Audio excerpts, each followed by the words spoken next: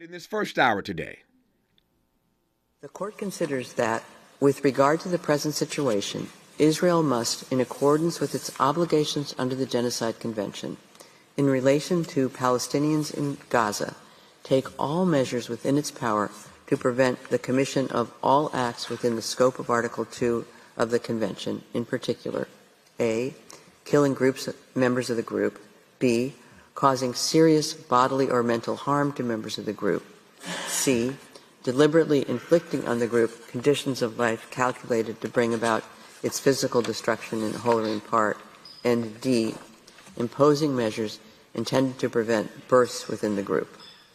The Court recalls that these acts fall within the scope of Article 2 of the Convention when they are committed with the intent to destroy in whole or in part the group as such.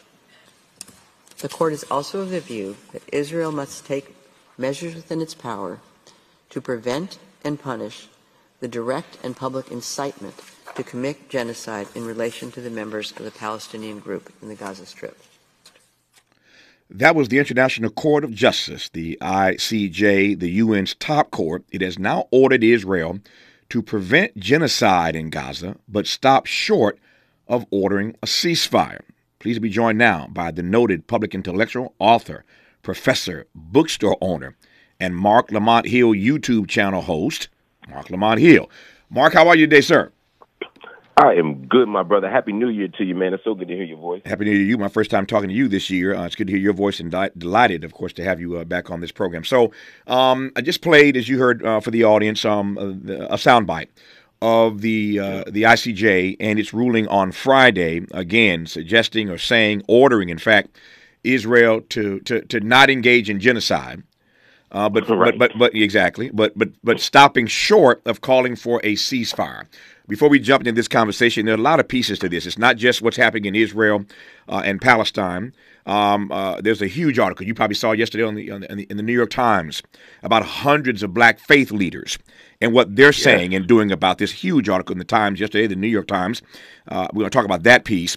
We'll talk about 3 U.S. soldiers who were killed in Jordan in a drone attack that the U.S. says was launched by some Iran-backed militia.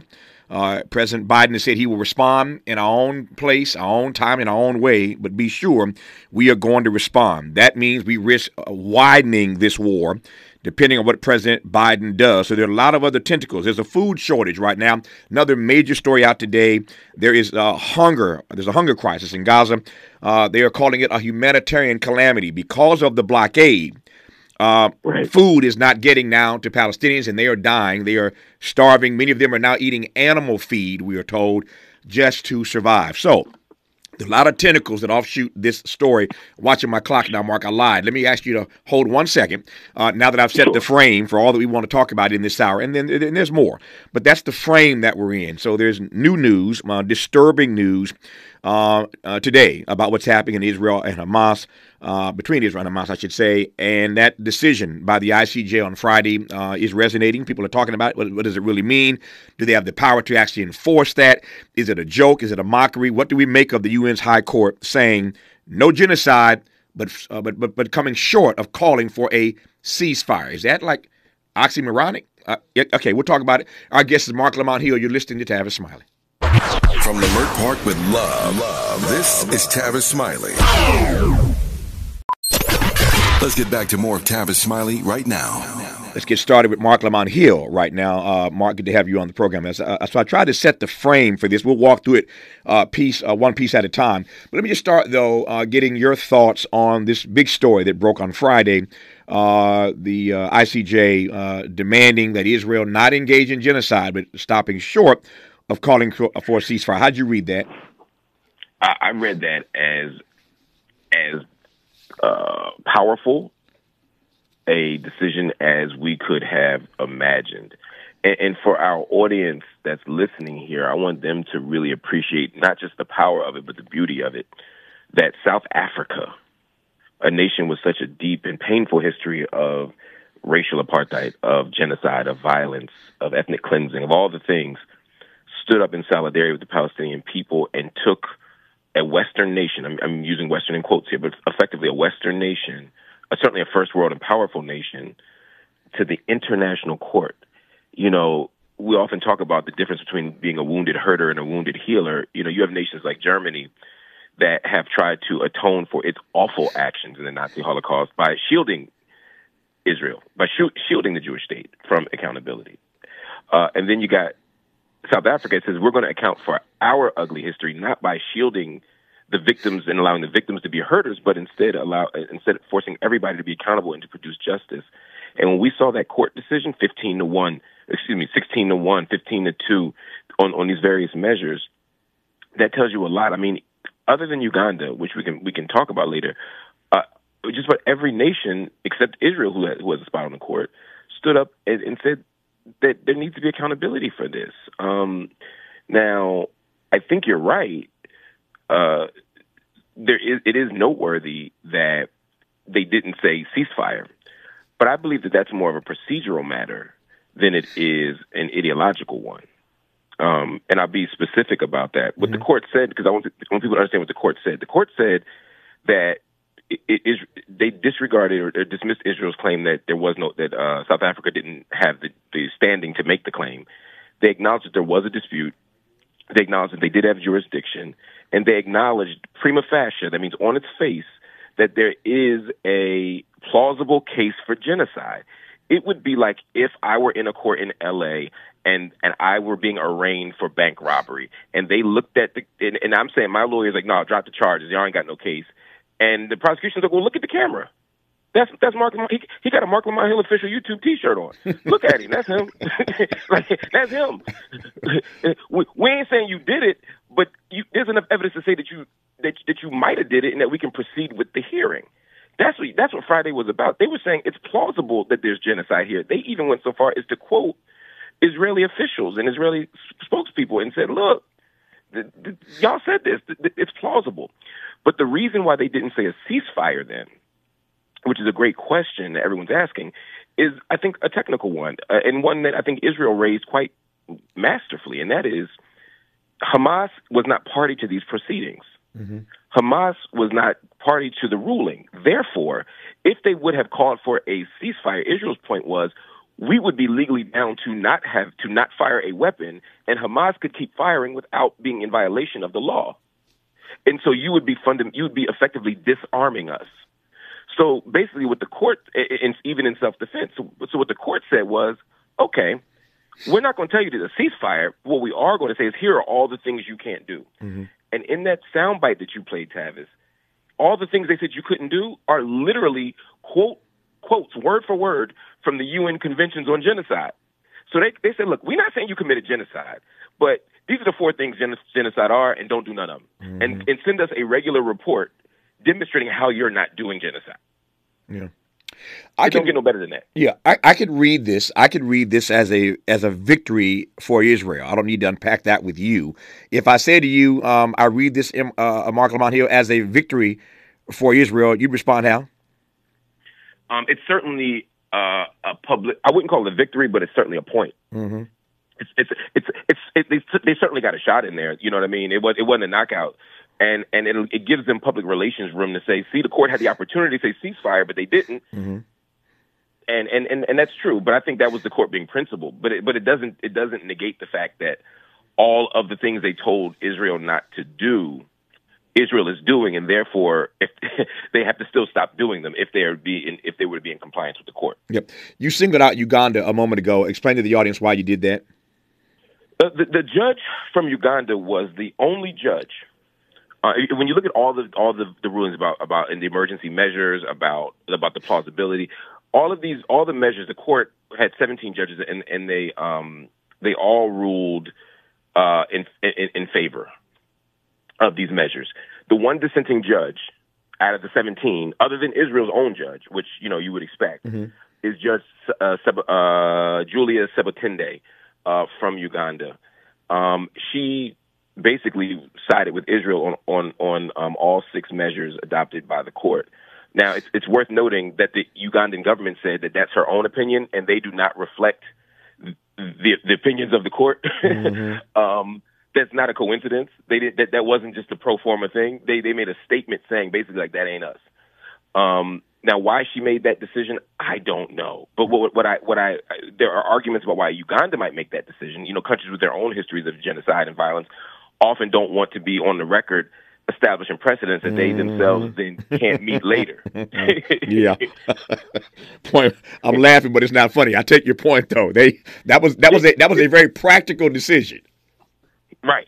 Exactly. Yeah. If my wife started talking about something, man, so-and-so ain't take out the trash, her husband ain't take out the trash, man, I would leave my husband if he didn't take out. I don't say nothing, because there's a good chance in the next 2 weeks the trash ain't getting taken out. So I ain't saying nothing. Yeah, I understand. Let me circle back right quick, because I want to cover more ground here. Let me circle back, though, to the point you made that I think is a powerful point. And I'm not going to say I was shocked, but it got my attention. And I found myself in conversation with a number of people when this came to the fore. As a matter of fact, my producers have been in contact. We've been on the phone trying to work out a time. Obviously, there's a huge time difference, huge time gap. We're trying to work out a conversation with the lawyer who represented South Africa in this case. I want to get him on this program. We're almost there, just trying to find the time. It's a huge time difference between here and South Africa, but we're working on that, trying to get him on this program. I want to hear directly from him why he, on behalf of South Africa, brought this case. But I want to just go back to the point you make, because you ran through it, and that's cool. But I want to go back now, because it meant something to me. It said something to me that of all the nations in the world, it was South Africa who brought this case. Tell me more about how you read that. I read it first. I read it through the lens of a tradition. There's a long-standing tradition of black folk, brown folk, third world folk struggling together. And at a moment where people try to tell us how divided we are and how different we are and how uninterested we are in each other's struggle, it was a beautiful moment to see something that begins in the 50s in the Bandung Conference, with the non-line movement, where people who weren't first world nations, where people who weren't European nations said, we got to stick together. It's what Malcolm X was talking about in Message to the Grassroots in 63. Is this idea that, hey, we got to be together here, we got to struggle together, and we got to organize together, we got to build together to imagine a different kind of possibility for what the world could look like. To me, this was an extension of that tradition. Mm-hmm. I also saw, again, a nation that had just wrestled with its own tortured history, and it's still wrestling with. South Africa ain't nowhere near perfect. Mm-hmm. Apartheid is over, but who got the land, who got the power, who got the buildings is a whole lot different than who got the presidency. Mm-hmm. You know what I'm saying? So I'm not romanticizing South Africa, but what South Africa said is, we've seen this before.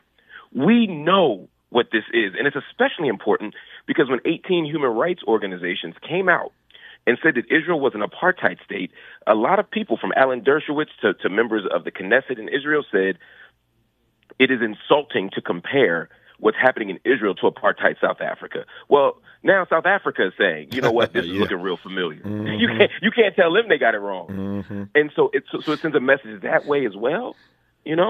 I think it's a powerful message. And then finally, again, I think, again, the idea of saying, look, we're going to respond to our tortured history by not by it's like an absentee daddy to come back home. You know what I mean? You can be sometimes you think the way to be a good dad now is to let your kids do whatever they want. Mm-hmm. As a way of making up for it. That's not you ain't doing your kids no favors. Mm-hmm. Unfortunately, Germany's approach has been to effectively shield Israel from all accountability in the international forum.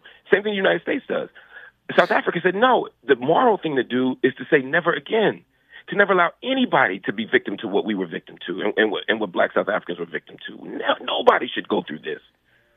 And that's what we saw in the court on Friday. Yeah, it struck me for a number of reasons, not the least of which, and you've kind of you teed this up nicely, not the least of which is a reminder of who we are as African people at our best. I mean, all of the diaspora, who we are at our best. Here these South Africans are, to your point, who recognize very clearly what's happening in Palestine because it happened to them during apartheid. And of all the nations in the world, they are the ones who step up and say, we will not let this happen on our watch. It looks awfully familiar, quoting Marc Lamont Hill. And so we're gonna step up and we're gonna speak out about this, and we're gonna take this to the ICJ and see if we can't make a case here. It reminds me of the same thing here stateside. I made the point a few weeks ago on this program, maybe a week or two ago on this program, that this country is asking black folk once again. Joe Biden is begging black folk once again, not just to save his candidacy, but to save this democracy. Time and time again, black folk have been called upon throughout history to help save this democracy, sometimes from itself. And so everybody knows that Biden is begging black folk to get in line. The South Carolina primary is days away from now, and everybody's turning to black folk. Everybody's scared about whether black folk are going to turn out for Joe Biden. Can he pull the black vote? Are his numbers soft? Are black men going to desert him and go to Donald Trump in the 20th percentile? Everybody's focusing on this black vote. Why? Because we are always the ones who've been the conscience of this country and indeed the globe. And we're the ones who time and time again are asked to save the democracy as we are now from authoritarianism and potential anarchy if Donald Trump gets reelected. It's a powerful story, again, Mark, of who we are, I believe, at our best. You put it perfectly. I mean, I can't say no better. I can't even add nothing to that. I mean, that's the beauty of it. That's who we are at our best. And it ain't, like you said, it ain't domestic. It's international. Yeah. It's who African people are. I love it. Yep. Let me get back to the Middle East right quick before I move forward. So the UN High Court, its highest court, had this decision to make on Friday. Everybody in the world talking about that news. On the other side, the UN is in some trouble because we are told by Israel that some of their employees, some UN employees, participated in the October 7th attacks. And that information has been found credible by the United States, by Germany, and other countries who sided with Israel on that particular issue. That's a little messy for the UN, Mark, that some of their people may have been involved in helping Hamas on October 7th. It's messy, and the timing is questionable. And the timing is questionable. So to give people context, the United Nations has been critical of Israel in multiple moments. And Israel's position is that the United Nations, like Amnesty International, like Human Rights Watch, like B'Tselem, which is their own Israeli human rights organization, basically they think any international body, almost every international body, I've never heard them say that anybody that is critical of them is not anti-Semitic and fundamentally against the state of Israel. And they have maintained that the UN is corrupt and that it does not deserve any kind of standing. So they begin from that premise. When they've been brought to court before, in fact, they often don't even show up, or they'll show up to one phase and that they don't show up to the next phase because they don't even want to honor the UN. So what they've done with this release of information on the same day that they get held accountable in international court is make people question the legitimacy of the United Nations in and of itself with a very sketchy claim. But I'm going to assume, for the sake of this conversation anyway, that everything they said is true. Let's say that there are 12 employees who are involved or connected to the October 7th attacks. That would be an awful thing. That would be horrible, indefensible, inexcusable. But we have to understand what it means to be an employee of they're not UN employees, they're UNRWA employees. So UNRWA, the United Nations Relief Works Agency, is an organization, a refugee organization that was created in 1948, really 1949, and was put into power in 1951. And the purpose of UNRWA was to deal with the 700,000 to 800,000 Palestinians who were expelled from Israel when Israel was created. Suddenly, you had 800,000 Palestinians who were in tents, who were on the ground, who were in dirt, who were rendered homeless in violation of all international law. And UNRWA has become the primary, if not exclusive, way that Palestinians who are descendants of those people and from the 1967 war and in Gaza get food, clothing, and shelter. It's the way that UNRWA runs the schools, UNRWA runs the hospitals, UNRWA runs the social service agencies. They make sure people get loans. UNRWA is everything to Palestinians who live in refugee camps, who live in the West Bank, who are anybody who's been dispossessed. And so UNRWA is not a small thing. There are 30,000 employees in UNRWA. 30,000 of them. Most of them, I believe 98 or 99% of them on the ground are local Palestinians. So yes, it is possible that of the 30,000 people, there's some crossover here. That 12 of them might have done something wrong. Yeah, that's entirely possible. But the U.S.'s response is to say, well, yeah, we think the 12 did something, so we're going to cut off UNRWA funding, which means we're going to cut off funding for everybody. I mean, the only comparison I can say is if Joe Biden tomorrow or the Congress tomorrow found out that a couple hundred people were committing welfare fraud in L.A. and they decided to cut welfare off in WIC and SNAP for everybody. For everybody. Yeah. And say, well, because there's corruption. And I'm gonna take it one step further because they say I heard today people say, well, there's a percentage of them that have terrorist ties. That would be like saying in L.A. 10% of people on wealth. We find that 10% of people who get public assistance have a gang tie. Now, what does a gang tie mean? Does it mean you got a cousin that's in a gang? Hold that thought. Hold that thought. He's warming up. When we come forward, I'll let him finish that thought. Remember where you are, Marc Lamont Hill, about do you have a cousin in the gang? You're making the point brilliantly, and I want you to finish that. There's a lot more to get to, including now starvation in Gaza and the fact that Joe Biden has said he will, in fact, retaliate for 3 U.S. soldiers killed in the Middle East this weekend. Is this war about to get wider? Our guest is Marc Lamont Hill. You're listening to him right now, and I'm glad about it on Tavis Smiley. Unapologetically progressive. Unapologetically black. You're tapped into Tavis Smiley. He's rooting for everybody black. More of Tavis Smiley coming your way right now. More of Marc Lamont Hill coming your way right about now. In case you've just tuned in, we were talking in this hour about a number of things, but we started this hour talking about the big news on Friday when the ICJ, the UN's highest court, came out with a decision telling Israel to not engage in genocide, but stopping short of calling for a ceasefire. That's been parsed a variety of ways over the weekend, and we wanted to get to it first thing today with Marc Lamont Hill, I guess, in this hour, author, activist, scholar, journalist, host of his own YouTube channel, just a brilliant brother, trying to help us unpack what this UN High Court said on Friday, again, telling Israel no genocide. And by the way, these are the things that constitute what genocide is, but stopping short of calling for a ceasefire. This case, once again, in case you just tuned in, this case was brought by South Africa. And we spent some time in the first part of this conversation with Marc Lamont Hill talking about what it means that a nation like South Africa would be the one country in the entire world to bring this case to the ICJ. There was a lot to unpack there. If you missed any part of this conversation, you can always check out the podcast. But Marc's response breaking down why South Africa was absolutely brilliant. And I recommend you check out the podcast if you missed that part of the conversation. So the flip side of all that is that the UN is also in a bit of trouble because Israel has accused or said publicly that there were a number of UN workers who participated in the October 7th surprise attack on Israel, the Hamas attack. There were UN workers who participated in that. So it's been a little messy for the UN for the last few days. Germany, the United States, and other countries have sided with Israel on that intelligence. And so there's a move now to cut off funding for the organization, for the entity where these persons apparently worked with and for the UN when they were involved in this attack on October 7th. And Marc, you were drawing a parallel. I'll let you finish your parallel. Yeah, it's 2 pieces to it. The first piece is just what it means to work for them.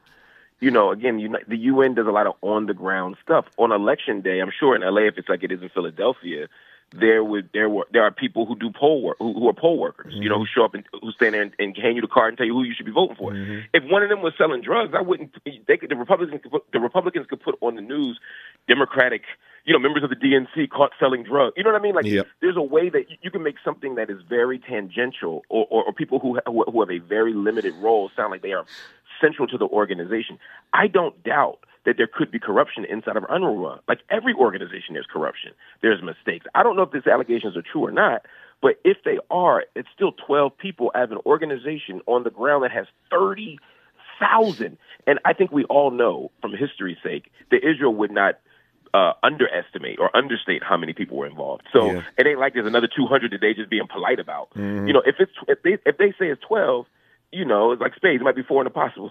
And if that's the case, then I don't understand why 30,000 is enough. Why 4 out of 30,000 is enough to do the response. But the second piece of it is they talk about the affiliation and the connection of people to Hamas. And again, the problem is we conflate Hamas as this armed terrorist wing, or rather we only focus on that and ignore the fact that Hamas is also the government.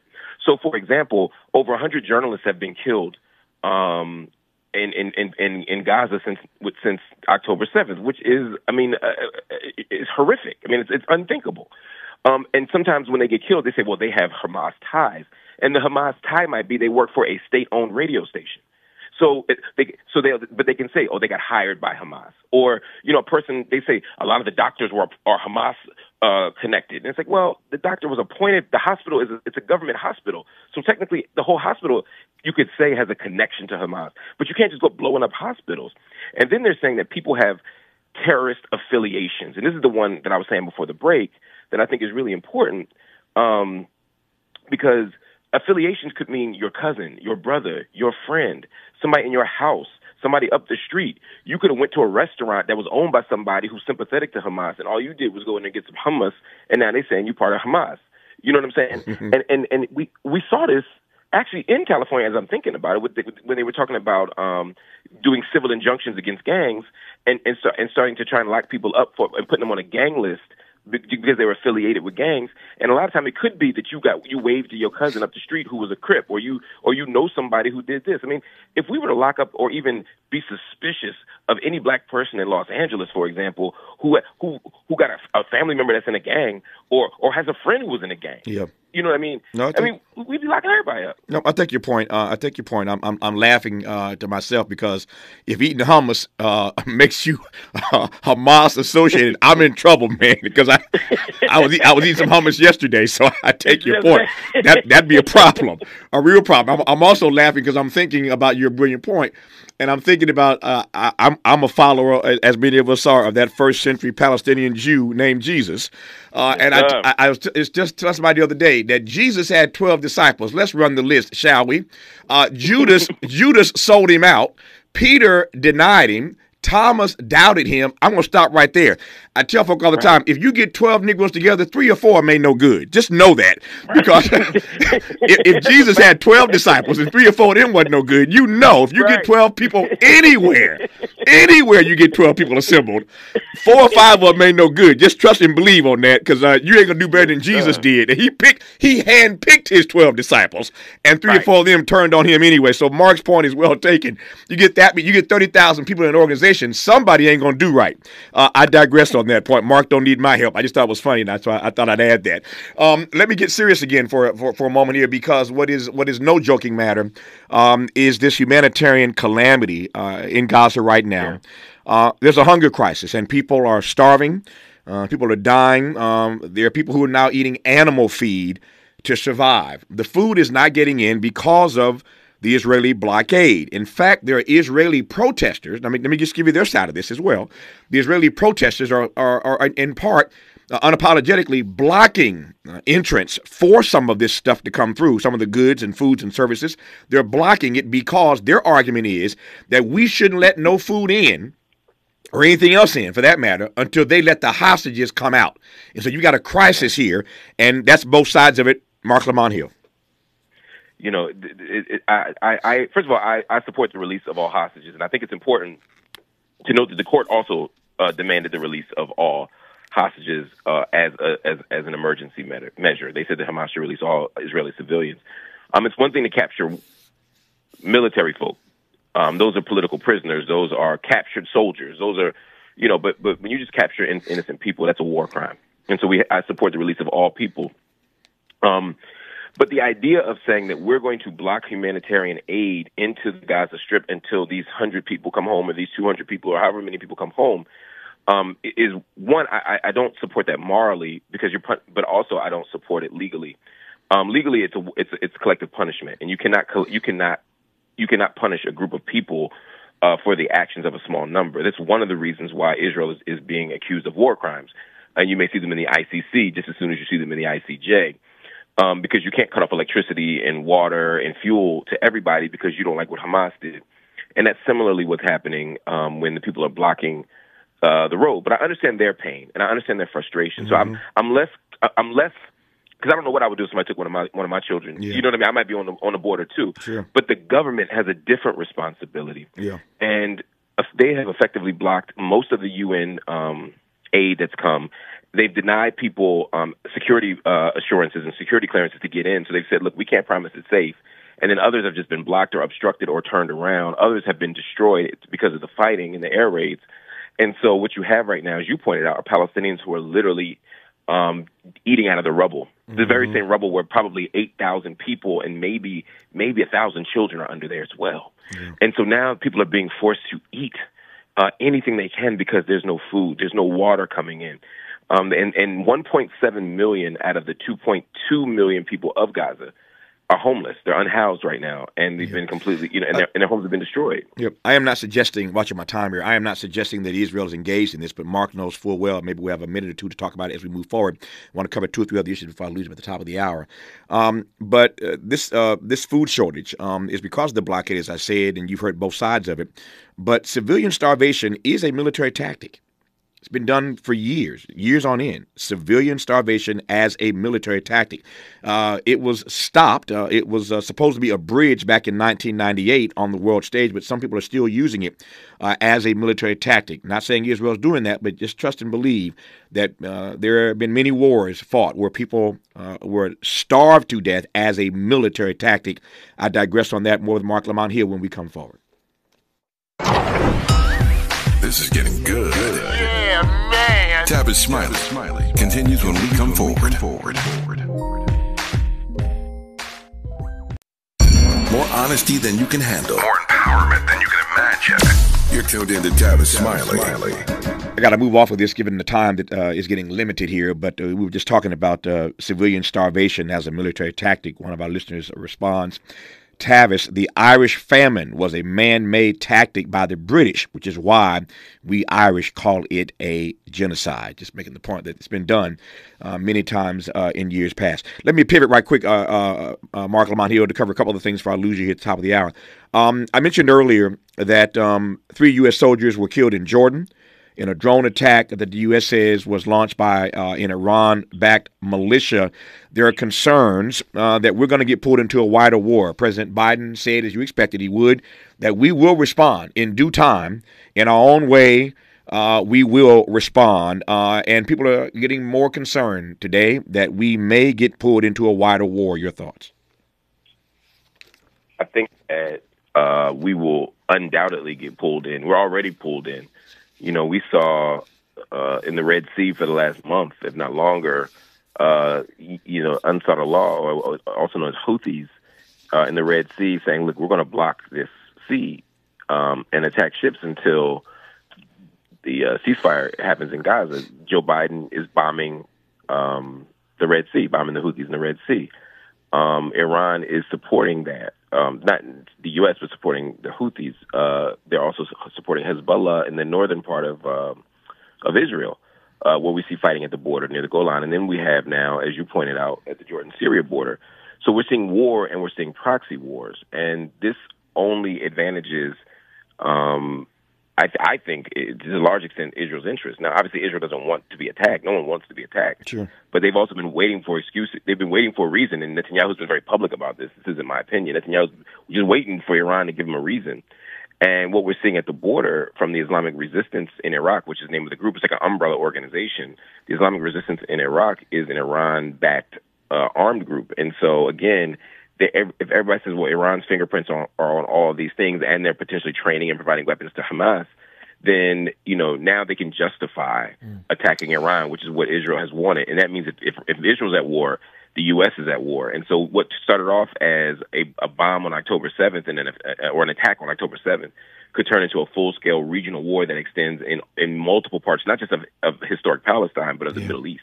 Well, the U.S. is getting pulled into this. You read President Biden's comments. He is going to respond. He'll respond, as he said, paraphrasing, in his own time and in his own way. But trust and believe there will be a response, a U.S. response to these 3 soldiers being killed in Jordan over the last couple of days, over the weekend. When we come forward in our remaining moments with Marc Lamont Hill, huge story today in the New York Times. Check it out for yourself. About a coalition of black faith leaders. I mean, everybody's in this article. Tim McDonald is in it. Cynthia Hale is in it. Jamal Bryant is in it. All kinds of folk whose names you know are in this article today with these hundreds of black faith leaders who are demanding a ceasefire right now. And some saying that if they don't, if the president doesn't call for a ceasefire, they will deny him speaking in their churches as he campaigns, and not just him, but other Democrats as well. It's getting funky, as one might say. We'll talk about it with Marc Lamont Hill when we come forward. More of Tavis Smiley when we come forward. Helping to make you the most knowledgeable person in your circle of friends. This is Tavis Smiley. This is Marc Lamont Hill on Tavis Smiley. I got 4 minutes left, Mark. I'll give it to you right quick here. These black faith leaders are stepping up their pressure on President Biden for a ceasefire. He's campaigning hard in the black community. South Carolina, first up on the docket. But these black faith leaders are saying no ceasefire, no access to our churches. They're being pushed, as they say, by their parishioners. And I'm talking about black folk all across this country. I think it's a beautiful sight. Again, as black people at our best.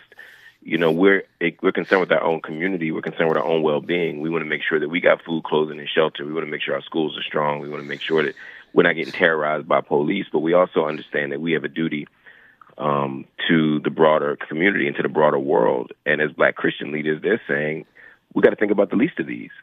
And at this moment, there's in Gaza right now, 1 out of 100 children in Gaza has been killed since October 7th. 1% of the child population has been eliminated in Gaza. Now, we can quibble over the word genocide or not, but what I know is 1% of any group's babies dying is a tragedy, and it's a sin. And these church leaders are leveraging their power. They're saying, look, Joe, Mr. President, we're not going to just hand you our vote. There has to be something at stake. We won't refuse to be a captured electorate. You're not just going to take our vote because we ain't got no other choice. No, we're going to make you do something. And not just the easy stuff, not just patting us on our head and telling us that you're going to, put some money in the schools and come in our church and smile with us. No. We want you to have a ceasefire. We want you to make the morally correct decision, even though it's difficult. And since you're so in debt to us, you're so accountable to us, allegedly, because we make you president and we can unmake you president, then you have to do some different stuff, and that's what I'm happy to see. Yeah. I got a minute here. I don't know how this is going to play out. On the one hand, it's clear from the data that he is in some trouble given the way he has stewarded or not this drama in the Middle East. Yes, Lord. He's in some trouble on that politically. No question about that. On the one hand. On the other hand, nobody wants Trump. So I don't know how that plays itself out. Any thoughts on that? I mean, people can press him on this issue, but what Joe Biden knows, between me and you, he ain't gonna say it. What he's thinking is, they ain't gonna vote for Trump over me. And he right. But what he don't know is a whole lot of us telling him to stay home. Yeah. And he's gonna have a bunch of disaffected, uninterested, unenthused voters. You saw in Dearborn, Michigan, the Arabs in Michigan said, "Don't even come. Ain't nothing you can say to us that's gonna make this make sense. Don't even show up." Yeah. Don't even show up. Yeah. And so I think that's the attitude. I actually think he's right. I don't think these black folk gonna vote Trump unless they already was. The problem is they might not. They're not gonna get their grandbabies out. They're not getting the church van to pick everybody up. They're not getting that cousin that'll vote if you make them, but he ain't gonna just get off the couch himself. That's what you got to worry about. Yep. It's always fire when MLH shows up, Marc Lamont Hill, and I'm always delighted to have him on this program. Mark, I'll talk to you soon. Stay strong until we connect again, brother. Yes, sir. Love you, my brother. Love you back. Nothing you can do about it. More Tavis Smiley when we come forward.